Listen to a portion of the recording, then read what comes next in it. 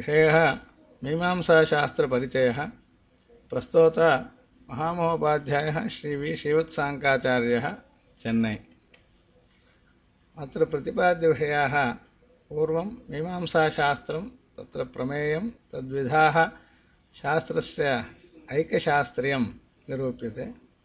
अनन्तरं ब्रह्ममीमांसा शारीरिकमीमांसा विषये प्रस्तावः भवति। अनन्तरं शबरभाष्यम्, अन्यानि च भाष्याणि प्रस्तूयन्ते। अनन्तरं जैमिनिसूत्राणि प्रतिपाद्यन्ते। तत्र च वेदप्रामाण्यं प्रथमाध्यायार्थश्च प्रस्तूयते। तदनु देवतास्वरूपादिकं प्रतिपाद्यते। तदनन्तरं तत्त्वटीकासन्दर्भः स्वीक्रियते। तदनन्तरं फलप्रदानविषये विचारः प्रस्तूयते। अनन्तरं विधिवाक्यविचारः विस्तरेण प्रतिपाद्यते।